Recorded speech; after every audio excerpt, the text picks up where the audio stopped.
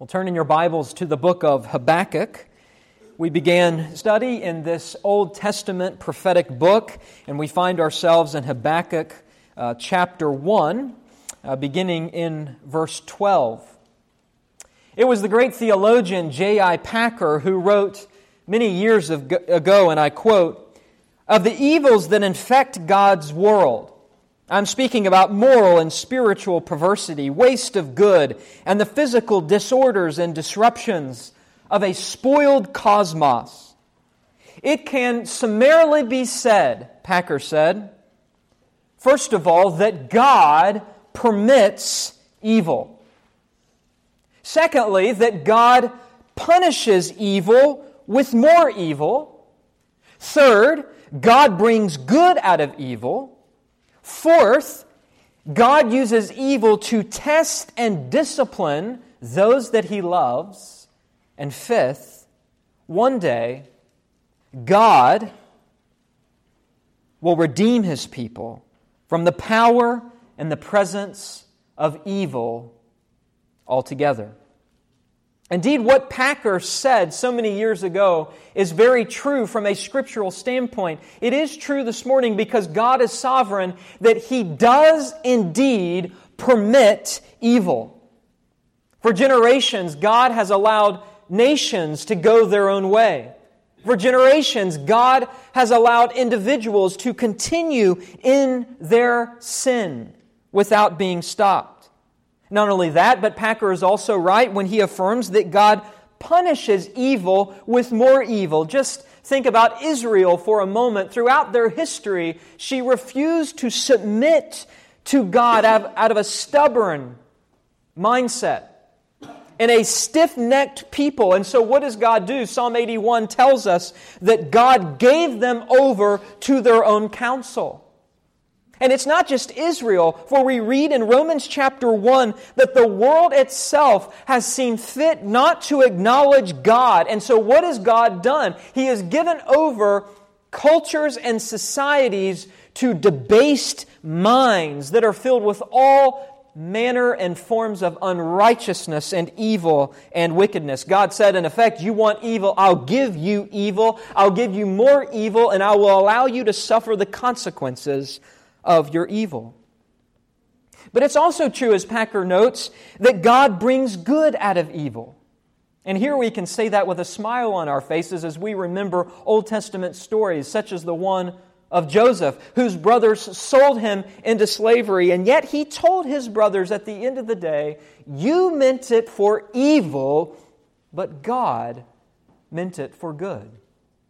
Or just think about the gospel. Think about the Lord Jesus Christ, who was crucified by the hands of godless men. And yet we read in the book of Acts that it was God who delivered Him up according to the definite plan and foreknowledge of God. That yes, we can confirm this morning the presence of evil, and we can also confirm that God is powerful enough to bring good out of evil. He did it even through the punishment and the crucifixion of His only begotten Son. And Packer is also right when he says that God uses evil to test and discipline those that He loves. And go back to the life of our Lord, who was tested for 40 days by Satan in the wilderness. And then your mind can go to the book of Hebrews, and we learn there that God is a Father who loves His children and therefore disciplines them through suffering and through trials. No, Packer is right. God permits evil. God punishes evil with evil. God brings good out of evil. God even uses evil to test and discipline those He loves. And yes, he is also right that someday God will do away with the very presence and power of evil. The book of Revelation tells us that nothing unclean will enter heaven. It is only those whose robes have been washed with the blood of the Lamb who will enter the gates of heaven, whereas outside of the gates will remain, as the book of Revelation says, dogs and the sexually immoral and idolaters and everyone else who loves and practices falsehood. As God's people, we long for that day to be delivered from a world of evil, to be delivered from the presence of evil. And so every Lord's Day that we are together, we pray, Our Father which art in heaven, hallowed be Thy name. Thy kingdom come, Thy will be done on earth as it is in heaven. Give us this day our daily bread, and forgive us our trespasses, even as we forgive those who trespass against us. And Father, lead us not into temptation, but deliver us from evil. For Thine is the kingdom and the power and the glory forever. The book of Habakkuk is a book about the presence of evil. It is also a book that has a series of complaints by a prophet of God, a man of God, who is complaining to God about the circumstances of his time, circumstances that were filled with all sorts of evil. We began looking last week at the first series of complaints in verses 2 through 4, where Habakkuk cries out, O Lord, how long? And this morning we're going to begin looking in verses 12 and 13, and we're going to see another set of complaints by the prophet. And so you ask yourself the question, is it right, is it reverent, is it okay to complain to God? Well, that depends on what you mean by complain. We need to take note of the fact that Habakkuk is not complaining about God. Rather, Habakkuk is complaining to God. And there is a difference between complaining about God and complaining to God. Complaining about God sounds more like, how could God do this to me? How could God allow such and such to happen to me? That's complaining about God. Habakkuk does not complain about God. He takes his problems directly to God. He complains to God and he says, God, why? Why do you do what you do? God, why are you allowing what you are allowing? This is a reverent sort of complaining, as we referred to it last week. Now, why is Habakkuk complaining? What's going on in his day? Well, we saw last week that Habakkuk is complaining because, as he says in verses 2 through 4, there is violence, and there is iniquity, and there is injustice, and there is the general oppression of the righteous by the unrighteous. He's lamenting the fact that the leaders of Israel are corrupt through and through. Most of the prophets are false prophets, and most of the people are wicked sons of God who are not obeying the law of God. And Habakkuk is lamenting and complaining to God, "O Lord, how long will you allow this to happen before you punish it?" And God responds, as we saw last week in verses 5 through 11, with a very strange answer. God responded by telling Habakkuk that he was going to send the evil Babylonians to invade Jerusalem, the capital city of Judah, and take prisoners back to Babylon. Now understand, this is not what the prophet nor the people that the prophet represented expected by God. I suppose that as Habakkuk prays to God and complains to God, he assumes that God's going to do one of two things, but certainly not the third thing, which is what God is actually doing. Habakkuk probably thinks, well, maybe God's going to sweep in and just take out the unrighteous. Just open the earth up and let the earth swallow them up and take them right into Hades. Or perhaps Habakkuk thinks that God will use him as a prophet to preach the message of salvation of a faithful covenantal God who loves His children, who delivered His children and called the nation back to repentance, and you'll have some sort of national revival such as like that took place under Josiah, who was the king right before wicked Jehoiakim, who is now reigning now. But never in a million years did Habakkuk or the people of God think that God would come to destroy His people through the wicked Babylonians.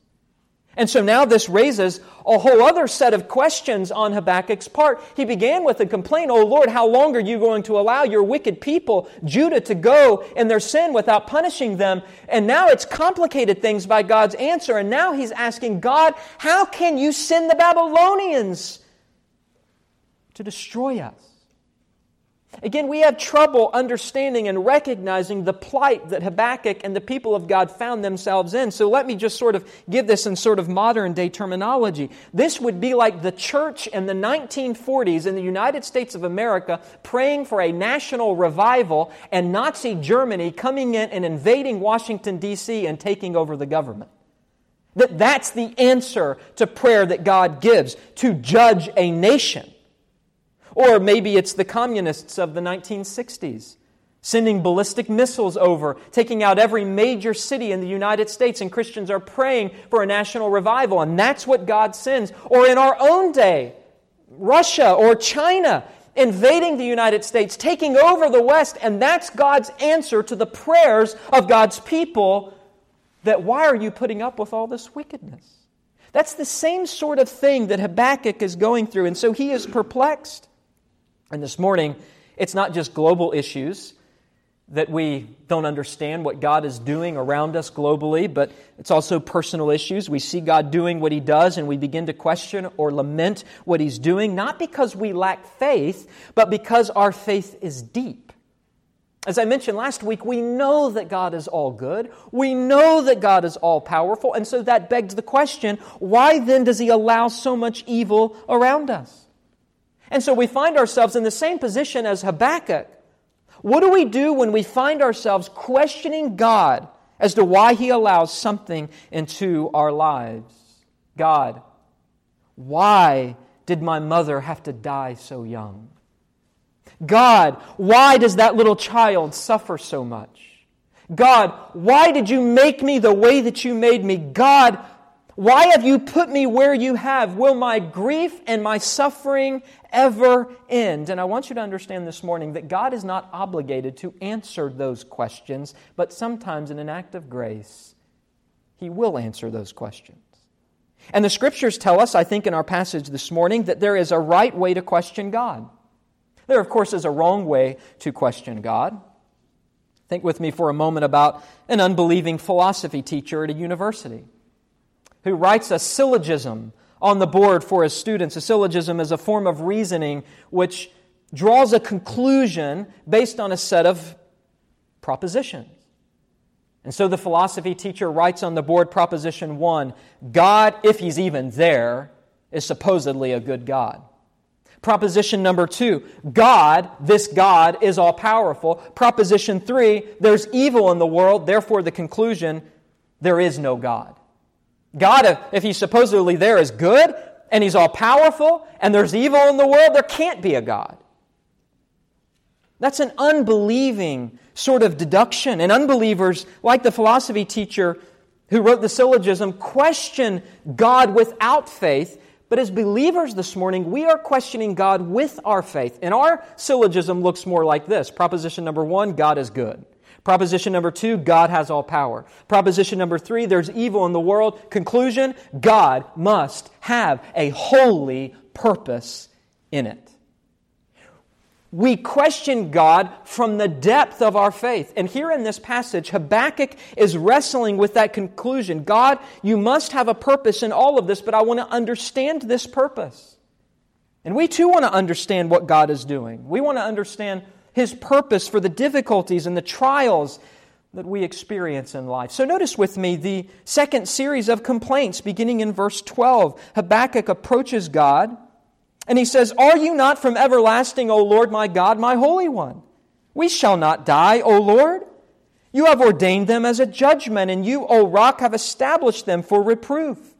You, who are of purer eyes than to see evil and cannot look at wrong, why do you idly look at traitors and remain silent when the wicked swallows up the more righteous than he? You make mankind like the fish of the sea, like crawling things that have no ruler. He brings all of them up with a hook. He drags them out with His net. He gathers them in His dragnet. So He rejoices and is glad. Therefore He sacrifices to His net and makes offerings to His dragnet. For by them He lives in luxury and His food is rich. Is He then to keep on emptying His net and mercilessly killing nations forever? I will take my stand at my watchpost and station myself on the tower and look out to see what He will say to me and what I will answer concerning my complaint. This is the second series of complaints that Habakkuk offers up to God. And in these verses, I believe that we see the right way to question God, the right way to complain before God. And I think studying these verses is important for us for several reasons. First of all, everyone here wonders at some point in their lives why God is doing whatever it is that He's doing. It may be a global thing, or a national thing, or an ecclesiastical thing, or a personal thing, but at some point, and maybe even this morning, you find yourself in the midst of wondering what God is up to. You need to know how to rightly question God and pour your complaints out before Him. There's a second reason why this is important, and that is because there is a wrong way, as I mentioned earlier, there is a wrong way to wonder about why God is doing what He's doing. In other words, there is a wrong way to complain and to question God, and we want to know the right way. And then thirdly, this passage is important because Habakkuk's method of complaining actually results, listen to this, in the strengthening of his faith. And therein lies the grace and the blessing of this passage, that even in the midst of our complaining and our questioning of God, when we come out the other end of that complaining and questioning, we find that our faith as true believers is not weakened, but is actually strengthened. We learn here that God always wins the argument with the Christian who complains and questions God. And so what we find in these verses are really three steps that Habakkuk takes. And I think these three steps of complaining to God should mark every Christian's attempt to complain or to question God. You see, the question this morning, as I mentioned last week, is not whether it's right or wrong to question God. The issue is, how do we come before Him? How do we question Him? And I think these three steps that we see in these verses are the right way to approach God. First, we see in verses 12 through 13 that Habakkuk worships God by confession. Second, he wrestles God through complaining in verses 14 through 17. And third, he waits on God with confidence, chapter 2 and verse 1. First, he worships God by confession. Second, he wrestles God through complaining. And third, he waits on God with confidence. And these three steps should mark the way that you and I question and offer our complaints and laments and prayers before God when we don't understand why He's doing what He's doing in our world. So notice with me, first of all, in verses 12 and 13, the first step that Habakkuk takes in his complaint against God is that he begins by worshiping God by confession. He worships God by confession. Now, I'm using the word confession not in the sense of confessing sin, but the practice of confessing truth. The essence of true worship is the confession of truth. So this morning, as you question God and you question maybe perhaps what God is doing in your life, what you need to understand is that where you need to run is to the places and to the things you know to be true about your God. There are many things about God you don't know. There are many mysteries about God. But when you complain before God and when you begin to question God, you don't begin with the things you don't know. You begin with the things you know deep down. And that's exactly what Habakkuk does. You may not understand something, what God has allowed, what He's doing in your life, what He appears that He's going to permit. So what do? You run to understand by running to the things you know to be true. You confess truth. That's what Habakkuk does here. First of all, he confirms that God is a God of promises. Notice in verse 12 how he approaches God. He says, "Are you not from everlasting, O Lord my God, my Holy One?" This is worship. And he's approaching God reverently. And he begins by affirming what he knows to be true about the eternal nature of God. He asks a question, but it's not a question he doesn't know the answer to. It's a rhetorical question. And we do this all the time, don't we, in catechisms? We ask the same questions over and over and over again, the answers to which we already know and have already heard, but we ask the same questions to hear the same answers so that our faith is strengthened. We ask the questions because we already know the answers and we need reminded of those things, and that's exactly what Habakkuk does here. And what is he reminding himself of? He's reminding himself, are you not everlasting? Of course you're everlasting. You're eternal, God. He's affirming the fact that God has been in the past and God will be in the future, that God is sovereign. He is the God of history. And He's a God of promises. Notice how he addresses God by His covenant name. He says, O Lord. He did that back in verse 2. O Lord, how long? He does it here. Are you not from everlasting? O Lord, my God, my Holy One. That title, Lord, is the name Yahweh. It's the covenant name of God. The great I Am, the self-sufficient, omnipotent God, the one who is eternally faithful to His people. And notice he calls Him my Holy One. See, Habakkuk knows, as he represents God's people, that they belong to God and God belongs to them in a covenant where promises have been made that will be kept because God is a faithful God and because, as he says here, God is my Holy One. He does whatever He does free from sin. He is faithful to His promises. And so notice what happens. He confirms in verse 12, we shall not die.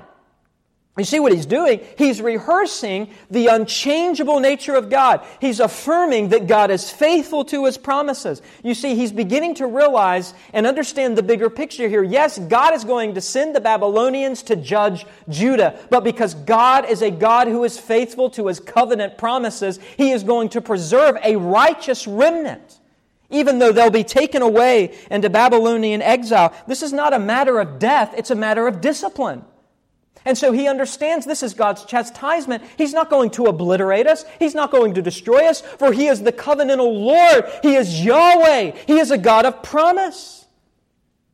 And you understand as he confesses this truth, he's confessing truth that he knows about God because there are things he doesn't know about God. And as he confesses the things that he knows about God, it brings clarity to the things that he doesn't know about God. And he's able to deduce that God surely won't do that because He's a faithful God. And this is the same way it works with us, beloved. We come on a Lord's Day morning to worship God, and here we have confessed truth together through song, through catechism, through the reading of Scripture, through the preaching of the Word of God. And what happens? Well, I hope what happens is that any doubts that you have had this past week about the goodness of God, or the power of God, or the holiness of God begin to dissipate as your faith is strengthened as you go through the process of confirming what you know to be true by confession. You remind yourself of the goodness of God, the faithfulness to God. And so here is Habakkuk complaining to God by confessing what he knows to be true, that God is a God of promises. But he doesn't end there. He also affirms that God is a God of providence. Notice the second half of verse 12. He's not only a God of promise, but also a God of providence. He continues, O Lord, You have ordained them, that is the Babylonians, as judgment, and You, O rock, have established them for reproof. You see, as he thinks about this and complains, he's certain that Babylon has been appointed only as chastisement for Israel's sins, not to completely obliterate them off the map. And so he refers to God as someone who is reliable. He is Habakkuk's rock. He is a God of providence that can't be shaken, that can't be moved by the times and the tumults and the trials and the wars and the famines and the things of this world, not even by the mighty Babylonians. He's a sovereign God. God is not a literal rock, but metaphorically, He is a rock to illustrate the firm foundation of support on which the prophet and the people's faith will rest. God is the ground of their confidence, who sovereignly reigns and remains true to His promises. He's a rock that is unshakable. Habakkuk can trust God because He's the sovereign rock of history. And listen, friends, there's no better place to be than to place your faith upon the rock, the one who controls your very breath that comes out of your body this morning. He's a rock. When I was a little boy growing up in West Virginia, we spent much of our time in the woods. And I remember in particular, there was a period in my life where there was a time of discovery and a time of adventure. And so my brother and I would explore the woods and we would find various things. And we found a treasure on one day that we could not stop going back to. And so we began to tell our friends about this. And to get to this treasure was a somewhat treacherous journey. And so we wouldn't give our friends a lot of information. We would simply call them on the phone and tell them to meet us in the middle of the woods on the well-worn path, to which they would agree to come. We would walk along the path until it came to its end, at which point we would take an immediate right, and we would begin to go through brush, thickets, thorns, and all manner of other things that come as the result of the fall. And we would come to this opening field that stretched very far, the length of a football field. And when you got to the edge of the field, you had to reach the other side into the woods without being shot by the old man who lived in the trailer who didn't like children trespassing on his property. But once you got past that point, past the old man with a shotgun, you were almost to the treasure. And you would come into the woods, and you would walk a little bit more, and as you listened, you would hear water rushing below. And you came to a ravine, a very steep and high ravine, and you would slide down this ravine, holding onto roots and whatever else you could hold on to keep from killing yourselves. And when you came to the bottom, you came to a beautiful creek that flowed with waterfall after waterfall after waterfall. So my brother and I would step into this creek, and my friends thought we were crazy until we convinced them that if they followed our steps, we had been there before. If they followed our steps, and they placed their feet on the rocks that were sturdy, on the rocks that had held our weight before and that will surely hold our weight this time, they would get safely through the troubled waters. And the same thing is true from a spiritual standpoint. There is troubling water below us, and the only thing that will get us through the journey of life is to keep our faith rested upon the rock of the Lord Jesus Christ. And when we read in the New Testament, we read that this title, rock, is not merely a title for Yahweh. It is a title for the Lord Jesus Christ Himself. For Jesus said in Matthew 7, to build your house on the rock, which is the Lord Jesus Christ. And as Habakkuk prays to God, he realizes that God is going to preserve a righteous remnant. And it is this Christ whose lineage reaches back through the righteous remnant that was preserved. It is that Christ upon which we rest our faith. The rock of His Word. And friends, that's what we must come to when we question what God is doing in our lives. We don't run to try to answer the things we can't answer. We run to the truths that we already know. And Habakkuk says that God is his rock. He's making a confession of truth. That God is a God of promise. God is a God of providence. Notice third, God is a God of purity, Habakkuk confirms in verse 13. He continues confessing what he knows to be true by rhetorically asking, verse 13, you who are of purer eyes than to see evil and cannot look at wrong, why do you idly look at the traitors and remain silent when the wicked swallows up the man more righteous than he? Habakkuk is asking, how can a holy God who hates sin permit evil to continue going without it being punished? God, you're too pure to look at evil and wrong. Then why are you witnessing, why are you ordaining the Babylonians to come and invade the people of Judah? You see, Habakkuk seems to be concerned, and I think this is an important point to listen to, that if God allows the Babylonians to come, it will result in greater damage to God's holy character. Habakkuk is thinking in his mind, God, you have allowed Judah, your people, to go on with wickedness generation after generation. What do the nations think about your holy character? How does this match up to your purity and to your holiness? And now he's beginning to question, now, not only are you going to let your people continue in wickedness without sending a national revival, but now you're going to send the evil Babylonians to come and commit evil acts on them. Why not just send a revival? Why not just punish the unrighteous? Why send the evil Babylonians? You see, Habakkuk is defending God's character. He knows that He's a God of promise. He knows He's a God of providence. He knows He's a God of purity. And so he's questioning, God, why don't you choose another method? Things are beginning to be complicated. By the way, in verse 13, that term pure is an adjective that describes God's nature as being ethically pure. Habakkuk is reasoning theologically and biblically here. How can God stand by, ordain, allow, remain silent, as verse 13 says, while the unethical Babylonians commit such atrocities on His people, the children of Judah? And He even says in verse 13, yeah, Lord, we're wicked, but you're going to allow the more wicked to swallow up the man more righteous? Sure, Judah's wicked, but Babylon is even more wicked. And you're just going to watch as we're swallowed up. I mean, Habakkuk is really complaining here. This is now becoming almost accusatory that God is not only tolerating the wicked Babylonians, but He's going to use them. And this is a moment of panic for him. He's panicking because he's worried about God's glory, and he wants to defend it. Listen, don't ever try to defend God's glory.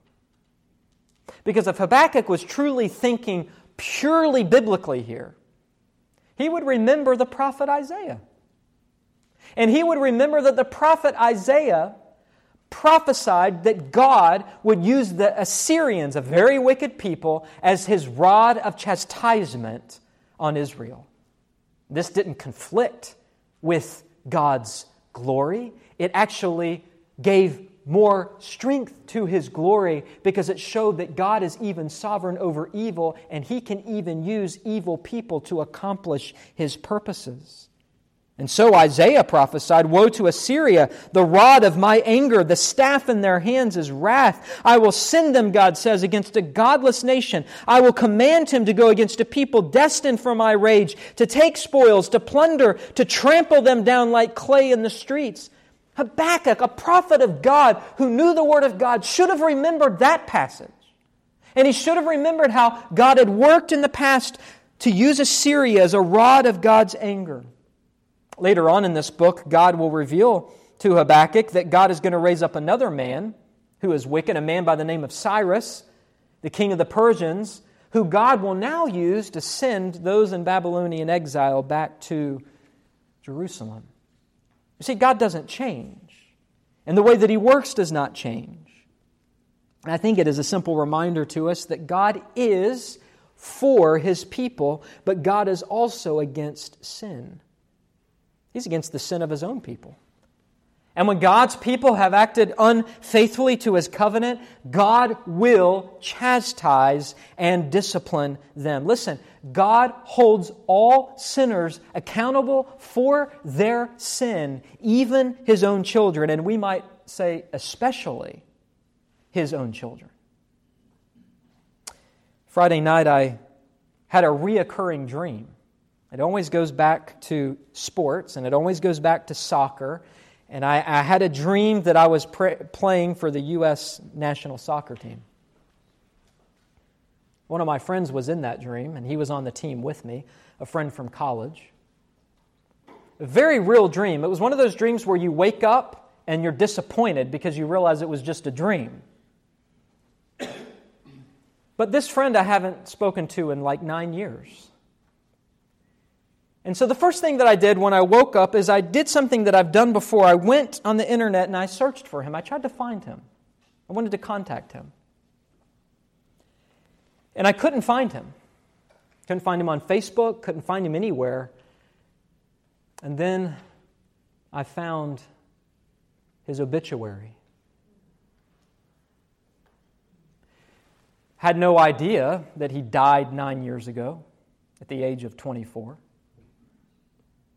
And then I began to reflect on several other friends, two in particular, a childhood friend who was my best friend growing up, who died at the age of 22 by an accident. And then another friend, a running partner of mine, who died by an accident falling from a cliff on his face at the age of 19. And whether it is right or wrong to think this, I immediately thought, of my friend, I knew he was a believer. But if I'm being honest, I will admit that in the case of all three of those friends, they were not the most godly Christians. We know from the Word of God, we know that Paul says in the book of Corinthians that those that partake of the Lord's Supper in an unworthy manner eat and drink judgment upon themselves. And I don't want to dabble in the area of speculation. But I know this, God is a merciful and gracious God. He is slow to anger, abounding in steadfast love, and He is faithful, keeping steadfast love for thousands, forgiving iniquity and transgressions and sins. But let us not forget the rest of Exodus 34, but who will by no means clear the guilty, visiting the iniquity of the fathers on the children and the children's children to the third and to the fourth generations. God will chasten His own children. Sometimes, not all the time, but sometimes to the point of death. And the mere fact that we don't like talking about that shows our own view of sin being very light. And what Habakkuk needs to come to grips with is the fact that God is a holy God. God does not owe anyone in this room another breath to breathe. And often we're just like Habakkuk. We affirm the things that we want to affirm about God and somehow forget the things that we don't want to affirm that we know are true. And so we come to a crisis or a period of suffering in our life and we pray, oh God, I know you can deliver me from this. Oh God, I know that you can see me through this. And yet we fail to recognize that perhaps that suffering is exactly what God has ordained for us to go through. And God has no intention of delivering us, but what He does intend to do is show us His grace and show us His love and give us strength and strengthen our faith as we go through that. How do we come to believe that God is still good?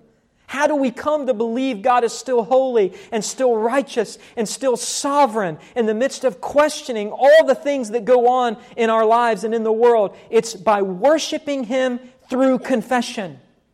Confessing what we know to be true. Reminding ourselves that He's holy and righteous and good and faithful to His promises. That is why every Lord's Day we pray the Lord's Prayer, Our Father which art in heaven, hallowed be Thy name.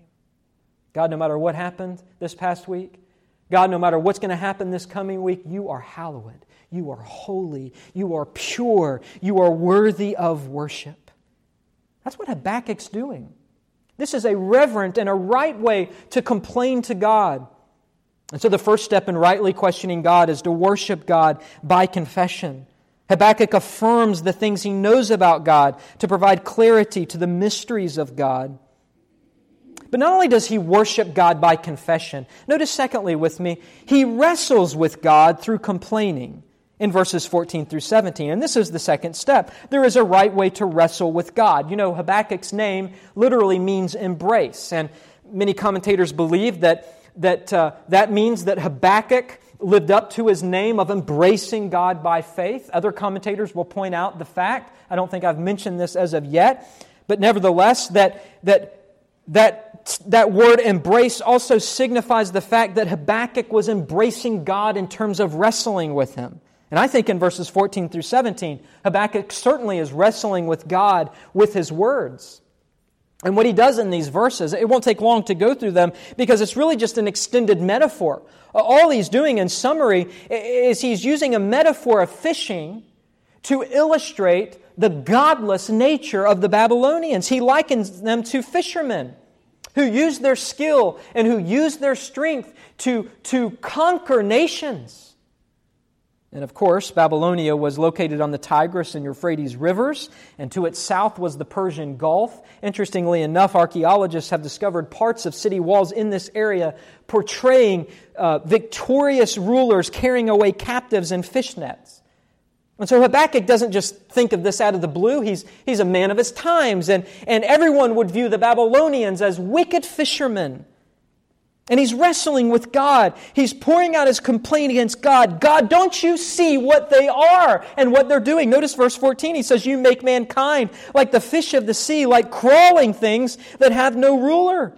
He's referring to the people of the world as the fish of the sea, who are vulnerable, as if they don't have a ruler. I mean, this is strong language of doubting God's sovereignty.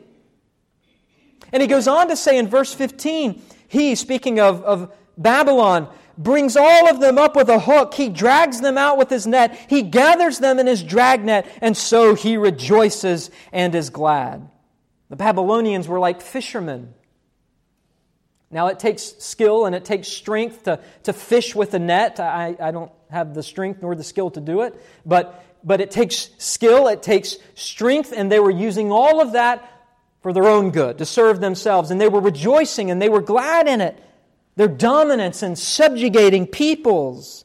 Habakkuk sees the wickedness in this. And notice he returns to a theme in verse 16, a theme that he mentioned back in verse 11, when he says they sweep by like the wind and they go on, guilty men whose own might is their God. And we mentioned last week that these men were godless. They worship their own strength. And here in verse 16, Habakkuk says, therefore he sacrifices to his net and he makes offerings to his dragnet. In other words, they worshiped their success as evil people. They worshiped their nets that caught up the people and plundered their goods and possessions, supplying them with the finest of things. For his part, Nebuchadnezzar rebuilt and expanded the capital city, surpassing in splendor every other city of its time in the ancient world. They were a successful nation, but they did it by wicked means, by plundering people. And he says in verse 16, he lives in luxury, and his food is rich. God, can't you see the evil of Babylon? How could you use them? Why use them of all people? There's a museum in Washington, D.C., the Holocaust Museum. I've never been, and I spoke with some people recently about this museum. And my first question was, that has to be a somber place to go. I mean, here you've got pictures and artifacts of the Jewish people who were plundered by the Nazis. They were told that their luggages were being loaded on a train. And instead it was thrown into a pile. And all their gold and all their jewelry and all their life savings were plundered by the Nazis. And then they were killed. You think of the wickedness of that. And that's really what you need to think of when you think of Habakkuk and what he's thinking about with the Babylonians. These were evil people. And Habakkuk is lamenting and complaining before God. God, if you're just, why would you allow this? And so notice in verse 17, he says, this is sort of a final question, is he then to keep on emptying his net and mercilessly killing nations forever? This is like verse 2, O Lord, how long? How long are you going to allow justice to not occur? How long are you going to allow the wicked to rejoice and to go on in their evil doings without being punished, dominating? And you're just standing by watching your children being abused. One of the first pastoral visits that I ever made was to a man who had spent some time in prison. And I remember driving to his house, and I remember sitting in his living room. He had become a believer. And so I asked him to tell me about his past, to give me his testimony. And as we sat in his living room, and as he shared with me what he had done, horror, absolute and sheer horror, filled my heart and my mind.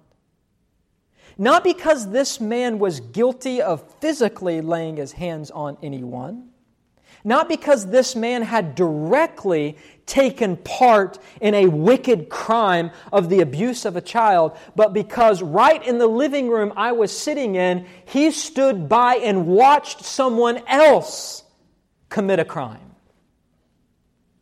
And in our criminal system, and in our country, you don't have to directly commit a crime to be seen as guilty. When you remain silent and you witness something and don't intervene and don't stop it and don't step in. Habakkuk is viewing God that way. God, why are you allowing your children to be abused? And you're doing nothing. You see, Habakkuk has made very good progress in affirming what he knows to be true about God in the midst of a time when he didn't know what God was doing. He affirmed His goodness, His faithfulness, His providence, His holiness, His righteousness, but now he's at a crossroads. He has wrestled with God through his complaints. He just can't reconcile while God would do what He's doing. And friends, he's in a very dangerous place. It's not wrong to complain to God, but if we complain to God and that's where we stop, that is a dangerous place to be. Because complaining can end in a lack of trust in God's goodness. It can turn sour. And so is it right to wrestle with God? Yes. Is it right to question God? Yes. But there's a third step. Habakkuk is wrestling with God, trying to figure out how just God can be and allowing this more wicked nation to come in and punish Judah. Notice what he says in chapter 2 and verse 1. I will take my stand at my watchpost and station myself on the tower and look out to see what He will say to me and what I will answer concerning my complaint. He began by worshiping God by confession. He continued by wrestling with God through complaint. But now he's going to wait on God with confidence. It doesn't end with the complaining. Notice he takes his stand at the watchpost. He's stationing himself on the tower. And there, as he says here, he's going to look out to see what God will say to him, how God will answer his complaint. This is very instructive for us. Habakkuk is an honest man of God. Step 1, he was being honest about God. He affirmed through confession all the things that he knew to be true about God. He was honest about God. In the second step, he was honest with God. He wrestled with God. He poured his complaints before God.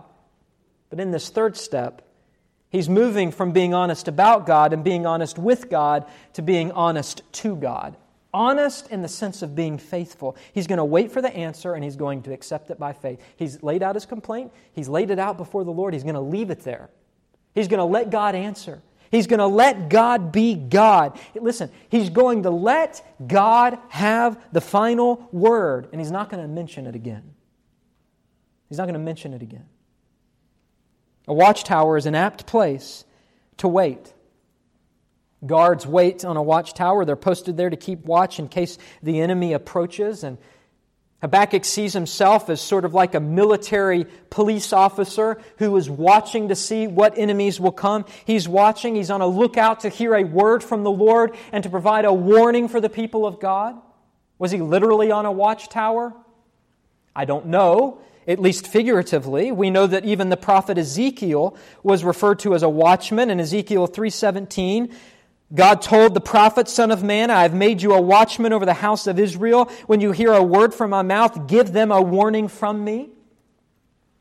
It could be literal that he was on the watchtower. It could just be figurative that he's watching and waiting on God in seclusion, in loneliness, in silence. And that's exactly what we need to do when we bring our complaints before God. Listen, he's already spoken. He's affirmed what he knows to be true about God. He's wrestled with God through the perplexing difficulties of what God has allowed, what God has ordained, what God is doing, and now he leaves it before God and he waits for an answer. Of course, waiting requires faith, and Habakkuk has that. He may not have all the answers, but he has faith. And beloved, I want to tell you this morning, you may have a lot of questions. You may have doubts this morning. Your soul may be vexed. But none of that, essentially, is the most central issue. The most central issue is, do you still have faith? Do you have faith when things don't look good that God is still a good God? Do you have faith that God will answer your prayers in the best way as you wait on Him? Do you trust Him even when you don't understand Him? You see, Habakkuk has come to that place. He has been honest to God. And what do? When we question God and we don't know what it is that He is doing, we leave it at His feet. We trust in the Lord with all of our heart, and we lean not on our own understanding, but in all our ways we acknowledge Him, and He will direct our paths. But they who wait for the Lord shall renew their strength. They shall mount up with wings like eagles. They shall run and not be weary. They shall walk and not faint. There is a right way to question God. But it begins by worshiping God by confession, then wrestling God through complaining. But it must always end by waiting on God confidently, leaving it in His hands, allowing Him to do whatever it is that He needs to do. Now, as we bring all of this to a conclusion before we partake of the Lord's Supper, I want to walk through those 3 steps with you in summary fashion and really bring this to home to us in terms of practical application. Step number 1, we begin by worshiping God by confessing what we know to be true about Him. What does the Bible say? The Bible doesn't say be quick to speak and slow to hear. It says be slow to speak and quick to hear. James says that, Ecclesiastes 5, guard your steps when you go to the house of God. To draw near to listen is better than to offer the sacrifice of fools, for they do not know what they are doing evil. Do not be rash with your mouth, nor let your heart be hasty to utter a word before God. For God is in heaven and you are on earth. Therefore let your words be few. Our words have to be few when we complain before God. And what needs to mark our words are truths of confession. The way to see ourselves through the problem of not being able to reconcile the mysterious workings of God is to find strong footholds for our feet. We run to the absolute truths that will sustain us and hold us up above troubled waters. Every confession of truth is like lifting weights. You're building confidence as you confess the truths that you know to God. It's like spiritual exercises. In the mornings after I run, I go into our garage and I lay out a mat and I do some more exercises, and my boys come in and there's a little radio with a CD that has catechism questions on it, and they plug it in and they play that. And I preach to them every morning. Physical exercise is good. Spiritual exercise is good. Physical exercise is good. Spiritual exercise is good. Incidentally, as I was working on my dissertation, I went to Reformed Theological Seminary Library and I pulled out the 6 volumes of Puritan sermons. And I went through every single one of those volumes trying to find stuff that would help me on my dissertation. And I noticed that at the bottom of these sermons, on the cover is the title, Morning Exercises. The Puritans called the preaching of the Word, the worship of God's people on the Lord's Day, as exercises, morning exercises. Why? Because it's where we come to confess truth, so that our faith is strengthened, so that we build perseverance and we build muscle, so that when we come to those times in our lives when we don't understand what God is doing, we lean upon the things that we know to be true about Him. And that protects us from all forms of evil. God, you are faithful. God, you are good. God, you are sovereign. God, you are holy. God, you are our strength in ages past, the hope for years to come, the shelter in the stormy blast, and our eternal home. Even as we sang this morning, some churches will add amen to the end of their hymns. Why do they do that? They do that to affirm the truth that they just sang. When we get to the end of Habakkuk into chapter 3, that's what Habakkuk does. He writes a hymn to God, to amen God, to affirm His truth. We must worship God by confession. Second step, we wrestle God through complaining. Now, what does this look like? Hear me out on this. We pour our hearts out to God. You're struggling with something this morning, you pour your heart out to God. You tell Him exactly what you think, because you know He can handle it. God knows we are but dust. You tell Him the situation. You beg with Him. You plead with Him.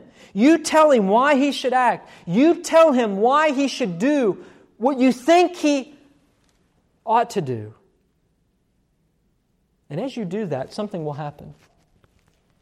You will begin to accept that God may do something unthinkable and that that'll be okay.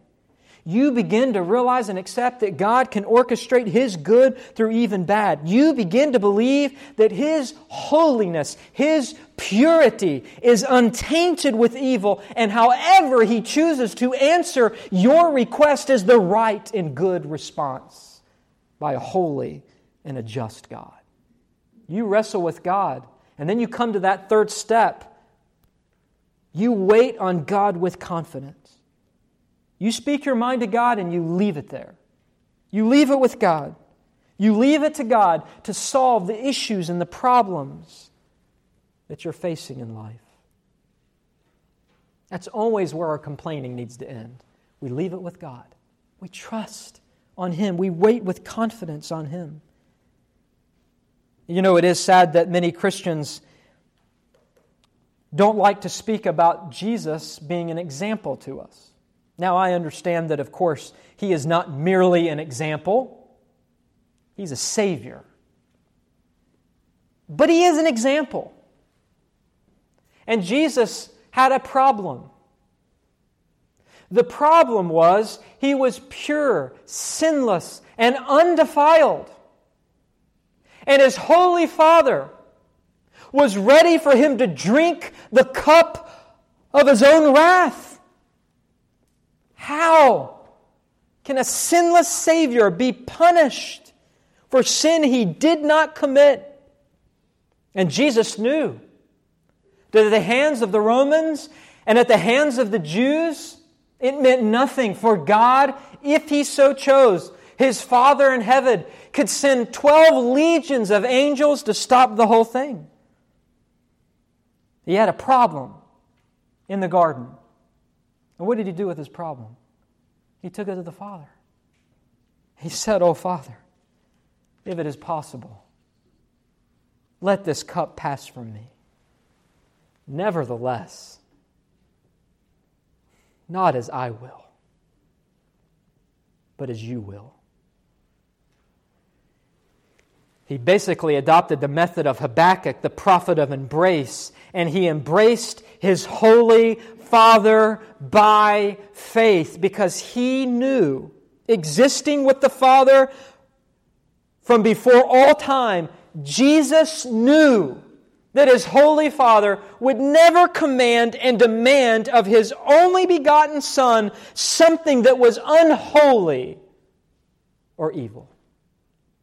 He had faith that His Father would bring good out of the evil and treacherous act of crucifixion. You see, the very gospel itself is a mystery. How and why would a holy God ordain evil men to punish His perfect Son? Why not just let sinners die and go to hell? And God would have been just to do that. So there's a mystery. Yes, partly because of His grace, partly because of His love, partly because of His glory.